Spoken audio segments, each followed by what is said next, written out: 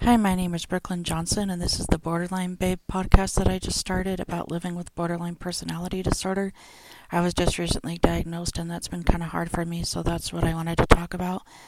It's just been kind of overwhelming since I just got diagnosed, but a lot of things are making sense with the symptoms that I've had. And so I just wanted to talk a little bit about that, and it does affect my marriage and stuff just because of my mood swings and irritability and stuff, so that's been pretty hard too, but I just wanted to kind of share my experience with it so far, even though I just barely got diagnosed. A lot more is making sense now. So, and I know a few of my friends have it too, so it's kind of been nice to talk to them about their experiences too, even though I haven't done a whole lot of that yet, but I did talk to a friend or two about it, and that's helped me a lot, just knowing that I'm not alone and stuff. So,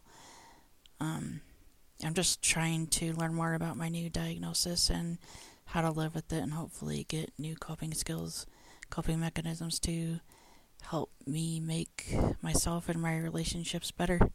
So, okay, thank you for listening. Bye.